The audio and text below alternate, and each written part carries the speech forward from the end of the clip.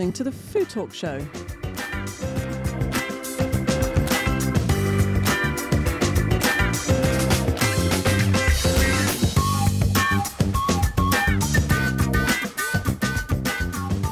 Hi there, my name is Susie Warren-Smith. For the next 30 minutes, we're going to be talking all things food and drink. So I'm here as usual with AJ Sharp, who is a taste expert. Hello. You do all the great taste awards and stuff like that. Mm-hmm. However, today I want to really get inside your PR expertise. Okay. Would you like to explain your role in PR? What you actually do at the moment? Question I ask myself quite often. What do I actually do? I guess I'm a consultant. So when somebody comes to me, they've got maybe they're making a beer or a wine or any kind of food product, and they're saying, how can we grow? How can we get this into the hands of more people? And we go away and we build a strategy and we build a plan and work with various different partners to really tell that story to more people. So when somebody says PR, which stands for public relations, I believe. That's right. It does. There's a lot of people who'd be a bit sniffy about it and say it's a bit fluffy and it's all it's lovies and all that sort of stuff. It is about strategy, and ultimately, you might say it's building a brand, but actually the end game is to sell more. Yes. The end game is to... And that's all that counts. Yeah, exactly. I think that the reason PR has in the past been construed as being a bit fluffy is because in the past it was much harder to measure it. Much harder to measure, even though a publication has a certain amount of circulation, how many people have actually read it and are they the perfect people for you? But as, the digitalization has come through in the media and so much more is now online, you can be so specific. You can really measure now who's reading, what they're clicking on, what they're seeing. We know so much more than we ever did before. But does the number of people that might see something necessarily equate to how many people would buy it? I think it helps. I think more people see your product and they see it represented by somebody that they like and trust. They might try it. They're more likely to try it. I mean, we used to work on a 7 touches principle that every single consumer had to have had 7 touches before they were likely to purchase. We reckon that's now gone up to sort of 14, maybe even 21 touches because there is so much more noise that you actually have to have that brand in front of somebody that many times, be it on a blog, be it in the news, be it on TV, radio, social media. So quite often with these programs, we'll have somebody who's been developing their brand or their product, or they've got a hospitality venue, and they'll come in and they'll bring us loads and loads of food that we can taste. So we sort of use that as a thing in the middle to get the conversation going. Well, today I have 2 guests who've bought nothing. I know. I can't believe it. Zero, nothing. I've never seen the table so empty. I know. Emma's dipping in her bag. And the reason for that actually is we wanted to try and understand how you get in front of people, what makes a story. Emma's got some polos. Don't worry, Susie, we're fine. Some polos on the table. That's good. But what does make a story? How do you get your message across? And therefore, we've got 2 amazing guests what we call our experts today. So that's Emma Liddiard of Global Media Group. Hi, Emma. Hello. We're hoping you know everything about the sort of radio, outdoor, all that sort of media stuff that you can help us with. Certainly try and sound like I do. Well done. And we've also got Henry Jeffries, who's a freelance writer and editor, writes a lot about food and drink brands. Is that correct? That's correct. You do. And just reel off where he writes, will you? We were just doing a little bit of research. You write for BBC Good Food, Spectator, Telegraph, Master of Malt. Yeah. Cool. So what we really want to get inside your brain is when somebody comes to you with a story, what is it that you go, no, that's not a story, I'm not going to write about that, it's just way too boring, or what would suddenly sort of go, like, that's really interesting, I want to go. Or do they come to you, or do you decide? Well, a really good example would be actually one of someone you're working with at the moment, your Allsop's beer. Oh yes, that's one of yours, isn't it? And that's a really good story because it was Allsop was the original India Pale Ale, was once the biggest brewery maybe biggest brewery in Britain, biggest in the world. It was a huge brand, gradually disappeared, and now someone from the family, Jamie Allsop, always wanted to resurrect it, and he's got the old recipes and he's brewing the old family beer again. So it's a really good story. You can tell the story of the past. It's got amazing branding. So it's a story that really, really works. And it's about people. And it's about beer. I mean, beer and people. Beer and people, my 2 favorite things. Yeah. So that works really, really well. What doesn't work quite so well is what you get with a lot of gin brands, where they go, "We found great uncle Bulgaria's old." You have these shaggy dog stories about an old recipe passed down through the generations, and you're sort of like, well, maybe you did, maybe you didn't, but it feels like so many brands have a very contrived story, so it has to be a genuine, authentic story. That really helps.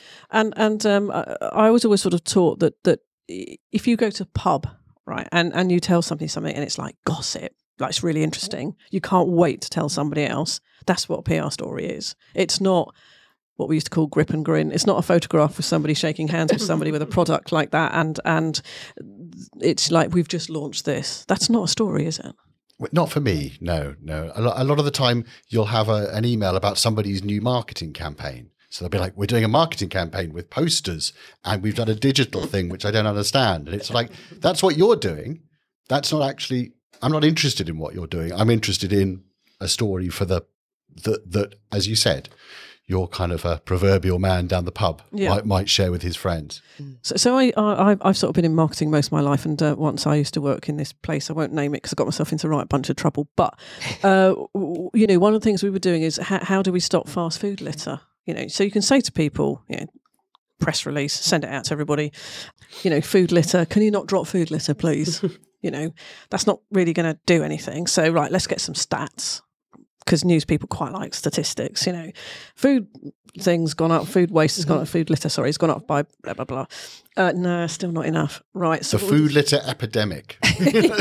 Even better than that, Henry. So we're going, I know, it's absolutely responsible for the huge increase in the rat population. Oh, bang, got it. People have an absolute fear of rats. It's an inbuilt historic thing.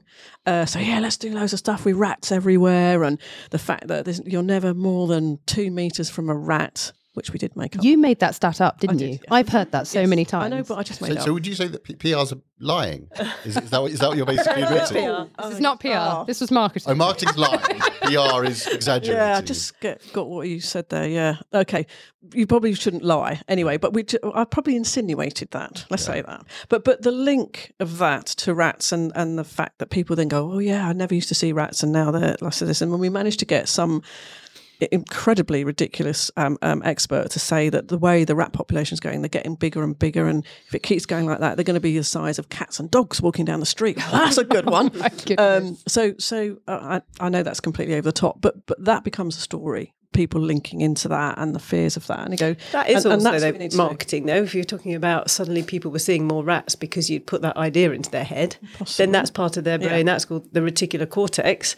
So that's the idea about advertising working when you are particularly in the market for something. So you can ignore adverts for X amount of time, but as soon as you happen to think, I'm going to look at that, like the washing machines, you suddenly see them everywhere. But it's that's the stimulation of the marketing, but it's just actually stimulating that part of the brain. Mm-hmm. Yeah, I mean this is obviously completely over the top, and it's not about product; it's about trying to change people's behaviour.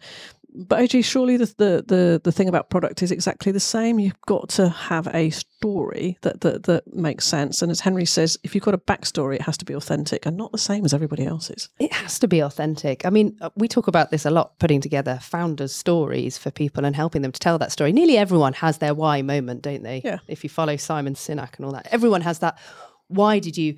we met the lovely Nikki Clark from Renourished, and she discovered her husband had cheated on her and run off with her best friend, and she started this. She wanted to get back at him, like, I was right behind her. I'm buying a soup. But the affinity on that story is sky high, isn't it? Because you just immediately warm to this lady of what she's done, and then she said, I wanted to see all my adverts up in lights so that he would be really pissed off, and I wanted some type of revenge to prove that I could exist on my own and I could do things myself, and I'm signing up for that. Did she do gazpacho though? Yes. Is it meant to be revenge is a dish best served cold? There's a marketing campaign. Why did we have her? You're good at this, aren't you, Emma? I can tell. Not only that, but with Global, you could probably buy a billboard outside her ex-husband's You could have a billboard leaking soup if you wanted to. Special build. It's all doable. And the bus stop shouting at him as he walks by. Exactly. You can fire digital ads only to be played near a certain location, i.e. his house, and only to go through his car radio when he's going by one of her posters. Or we'll come on to that in a minute, obviously. That's not why we should be doing this. But But Henry, going back to what you were saying earlier, you can also take control of your own messaging by having a blog or putting out your own messages, can't you? So I know you do a little bit of that for Masters of Malt.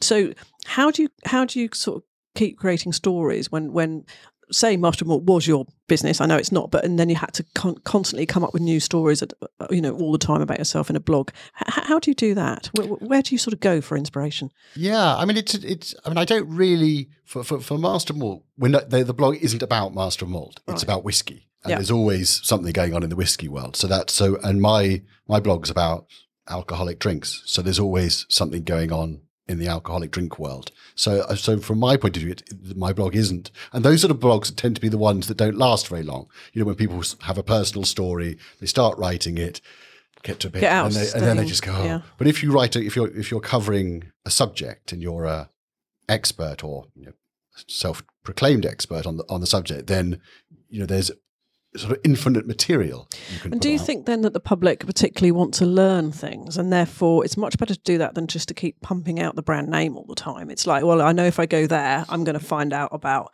a world I'm really interested in that's been well researched and is interesting. And I think if you get you have the right public. So, for example, with Master of Malt, whiskey fans are very interested in whiskey, and you can't really get too nerdy about whiskey. But then I think other groups just want to be entertained, and if you try and educate them, educate's such a terrible word, but they'll just switch off. So you have to, with whiskey fans, you can go down that rabbit hole that to non-fans would seem incredibly boring. But I think most people just want to be amused.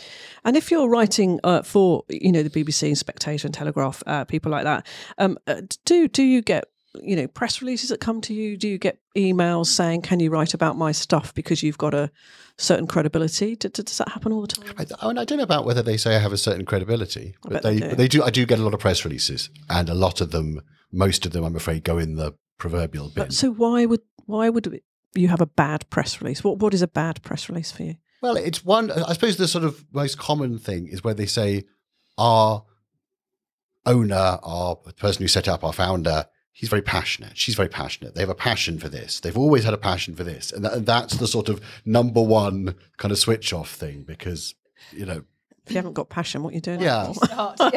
And then I'm afraid to say the other one, unless there's actually something behind it, is sustainability. So then they go, oh, we've got this new brand, it's very sustainable. And it's like, unless they're doing something interesting or unusual or, that actually does something, then I'm not very interested in that either. So I sort of try, those are my two kind of bête noirs. But there has to be something behind it. And a lot of the time with some of these brands, you think you didn't need to send a press release. You're just sending that because you're being paid to send that. Right. So there's nothing for me to get my teeth into. So how do you cut through, AJ? Because literally somebody in Henry's position will get dozens of those a day, and they just simply don't have time to look at them. How do you stand out? Just I think think about rats. Well, about rat. No, well, I think the trick is not to send the same thing to everybody for a start, but is actually to have read somebody's blog or column or whatever it is, and to actually understand what floats their boat. Because if you read back 2 or 3 weeks, months, you will see they'll tell you what they like and what they don't like. They'll tell you what they're interested in and not interested in. And then you can tailor, if it's appropriate, your pitch around that. So just sending a blank press release to loads of people, that's just lazy, basically. Yes, very lazy. And you'll spot that a mile off. Yeah. I mean, there's the sort of cut and paste school, and there's some PR people who have wonderful clients, and you just want to say to the clients, they're letting you down because they send so much crap that when there is something good, I don't see it because it's lost. Yeah. Whereas people like AJ, there's some wine PR people who just, when they've got something good, some people phone me, actually that's not a bad thing to do. If they've got something very interesting, give me a call. And that's actually, I'm quite flattered by that sometimes. Yeah. And you can't phone someone if you haven't got a good story, because it's just the most cringy conversation in the world. And I as a grad in PR, I remember it only too well. And now you only phone if you know it's absolutely on the money. Yeah. So Emma, if we can just turn to the Global Media Group, can you just briefly explain the sort of massive outreach that it has for a start? And then I'd like to talk about some of the elements inside it. Yeah, okay. So Global Media Group now reaches about 95% of the population every week across three main pillars. So the outdoor advertising world, which is what you might imagine roadside, buses, airports, national rail, TfL, metros, tubes, trams, etc. Digital, so digital display, but also digital audio, and all the digital capabilities that brings with it, but adding the audio side to it, and then radio, which was sort of where we started. So radio brands, which hopefully you will have heard of, but anything from Capital to Heart to LBC to Classic FM, Smooth, Radio X, etc. So multi-platform and great for all those different touch points we talked about, because a day in the life of somebody who interacts with global brands or engages with global brands, it does make that message a little bit easier to get across rather than becoming wallpaper in one sort of repetitive way. So we'd be able to come to you guys and say, we're not actually sure what would be good for us, but we've got some stats here and whatever. Should we be on the tube in London, as opposed to sites, or should we be doing radio advertising, or should we? Would you help somebody with that type of strategy, or are they expected to have come to you with that already? No, completely. I think probably prefer the blank page, and I think a lot of people perhaps try and do too much before they come, and it might be intimidating as well, because things, especially with radio, people find that quite hard to understand how that works. So a lot of the inquiries that we get, people come and they ask for something specific, or they might have just seen a poster site example, and what we have to do is really just go back a step and say, okay, tell me why you want that, and then let's examine that. But really, in terms of all we ever need to know is who do you want to talk to, what do you want them to do, and why should they do it, which crosses over with the story, the PR, actually why you as opposed to anybody else. But if you know the answer to those three questions, then we can talk to you about recommendations there, because with the different platforms we've got, we can be as local as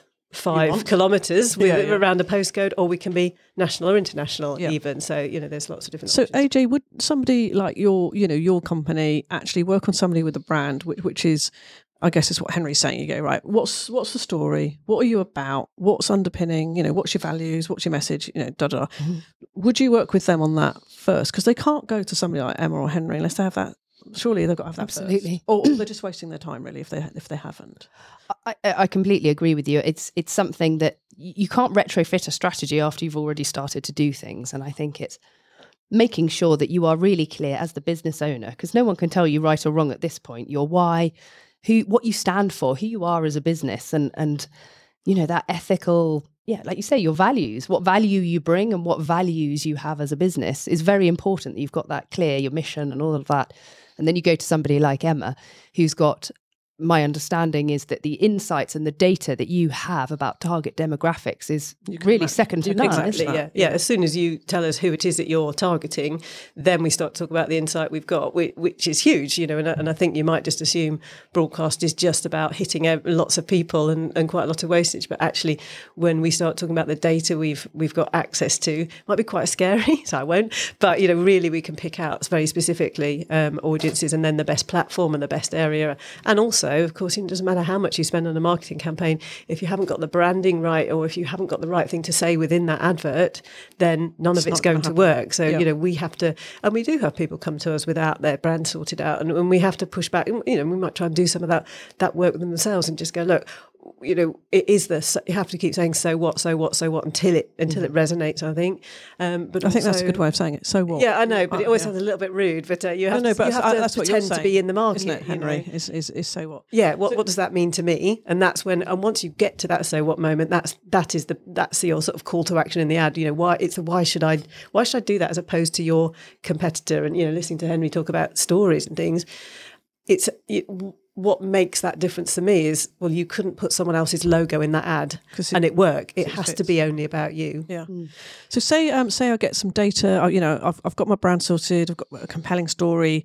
I come to you, you've got some data and you go, do you know what, that is just right for LBC, right? Radio. How do you then create an advert, say, and what length should it be, and how does that work? Well, we would generally just take all of that for you. So depending on how much work you want us to do. So, sometimes we'll come up with a whole concept, which is, an idea which can work across different platforms. It might be that it might be that you've already got different platforms sorted and we are only talking about LBC. And then we'll look at the brief that you've given us.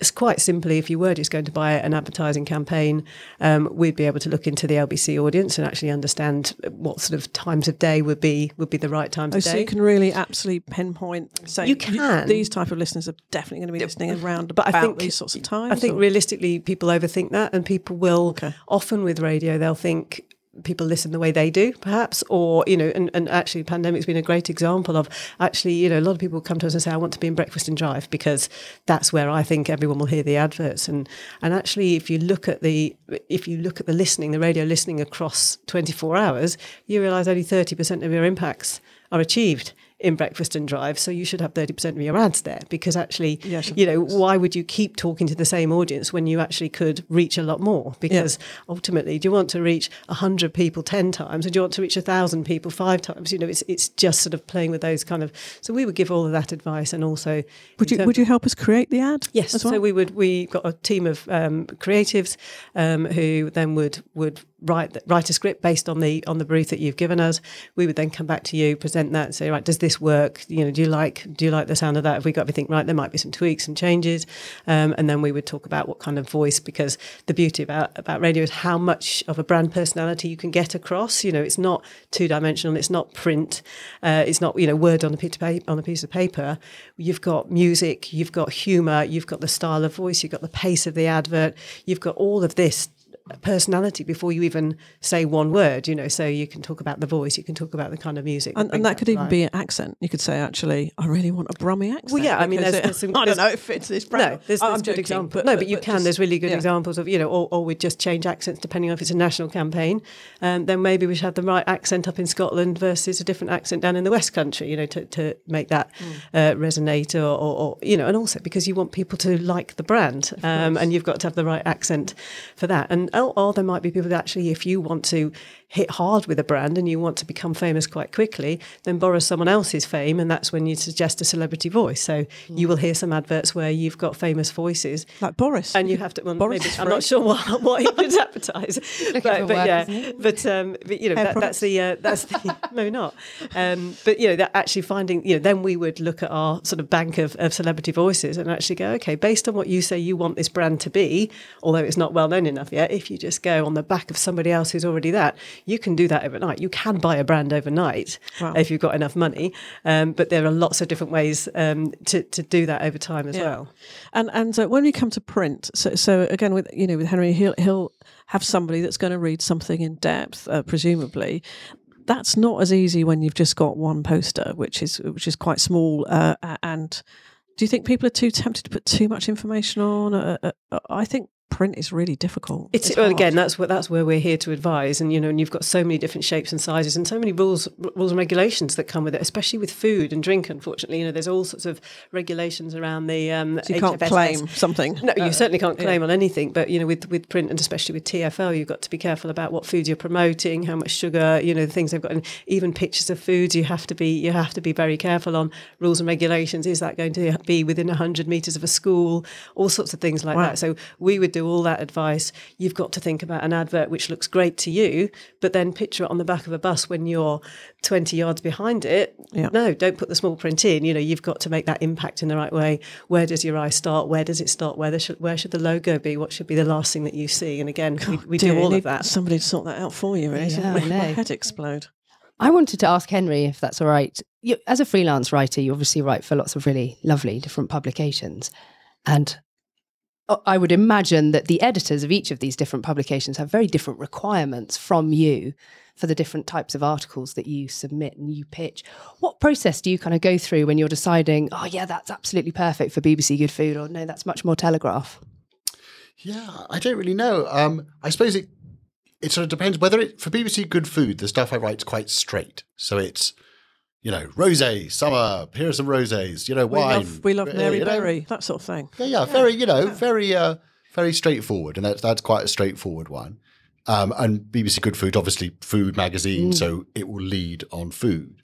The things that I write for, say, The Spectator or The Critic tend to be more out of that food and drink sort of ghetto. So there has to be an angle about it that makes it, I suppose, a bit more journalistic, a bit more like a sort of comment piece.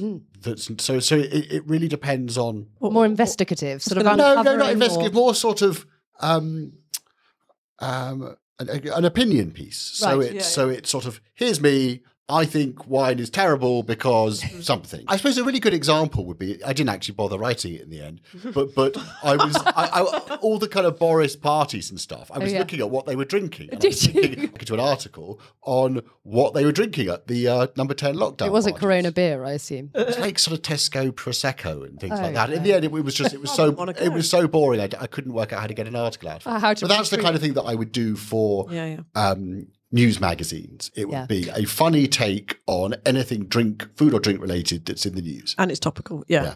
So unbelievably, the programme's nearly come to an end. Can't believe that. I've just wanted to quickly ask about social media and digital. Just in a nutshell, what should people be considering in the food and drink sector that you think that particularly works? This is where you guys come in, and it's about adding value to the experience. So, whether it's educated or entertainment, it's what engages somebody, and everybody's got their different pressure points, haven't they? But I think if you're going to have something which adds value to the reader or to that person experiencing it, then be generous with your content, and then they will keep coming back. So we in terms of how we have to keep people engaged, because there are so many different distractions, and you've got to do something which isn't just an advert. It's got to be so almost like Henry's saying, he will write about whiskey because he knows there's a whole readership that will engage with that, and presumably they'll comment on it as well, and there'll be an interaction there, and that's what you're after. I think the rules of social media are very different in terms of the context. You've got to think of the speed that people are scrolling through it, what's going to catch their eye, how many words are necessary, are they going to share it, how do they react to it, and all of these things. It's a very different ballpark. Yeah, I mean, having been sort of in marketing for like 30, 35 years, the principles haven't changed for me. If you don't have a story and you've got something to say, it doesn't matter what the mediums are. You can go on TikTok and do whatever you like, but it's still not going to work. Yeah. And I think you need expertise now, like Emma's organisation, to help you choose what that channel is. We've been really preachy. Actually, I know. Thinking on this. I would just say one thing. It would be try and do something different. If everyone is saying this, say the opposite. Just look at what everyone else is doing and just think, how can I do something as different to that as possible? Yeah, nice. I agree with that. Especially as I'm going old age, I'm just being more and more contrary. No comments there. Thank you, Emma. Thank you so much to our experts today. Henry Jeffries, freelance writer and editor. Look out for all his stuff. We'll give you a link to some of his most amazing articles. We can do that. Amazing. We can do that. Amazing Not articles. Not the bad ones. And thank you to Emma Liddiard. I know you're very busy in the Global Media Group. We really appreciate you coming, just explaining how it all works, because it does feel sometimes like it's a bit of a dark art, and it isn't. You need to sit down, get somebody to help you. And again, we'll give some links to Global Media and some of their amazing radio stations and other things that they do. So, thank you very much. As you know, we're syndicated to radio stations across the UK and further afield, as well as being available on every single thing you can possibly imagine, like Audible, Spotify, blah, blah, blah, blah. Thanks, AJ. Thank you very much. It's something passionate. We're quite passionate about, isn't it? Very excited about business. Very excited. Well, we haven't got any food to eat, so I'm just going to end the programme, and we look forward to talking to you next week. Bye-bye. Bye.